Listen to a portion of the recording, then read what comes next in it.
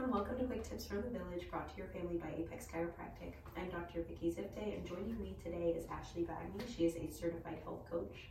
Thanks so much for joining us today, Ashley.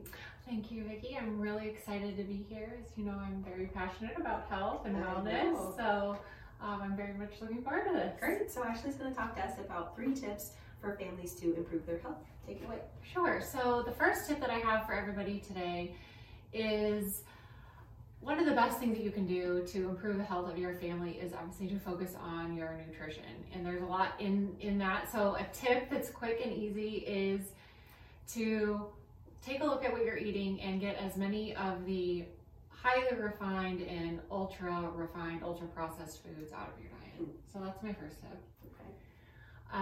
And my second tip is to really focus on your sleep hygiene. So sleep is critically important. You know, humans can go without water and food for several days, but you cannot go without your sleep. And so if you want your children to be healthy, they need to be getting adequate sleep. And then my third tip is to make sure that you and your family are getting some sort of physical movement in your day.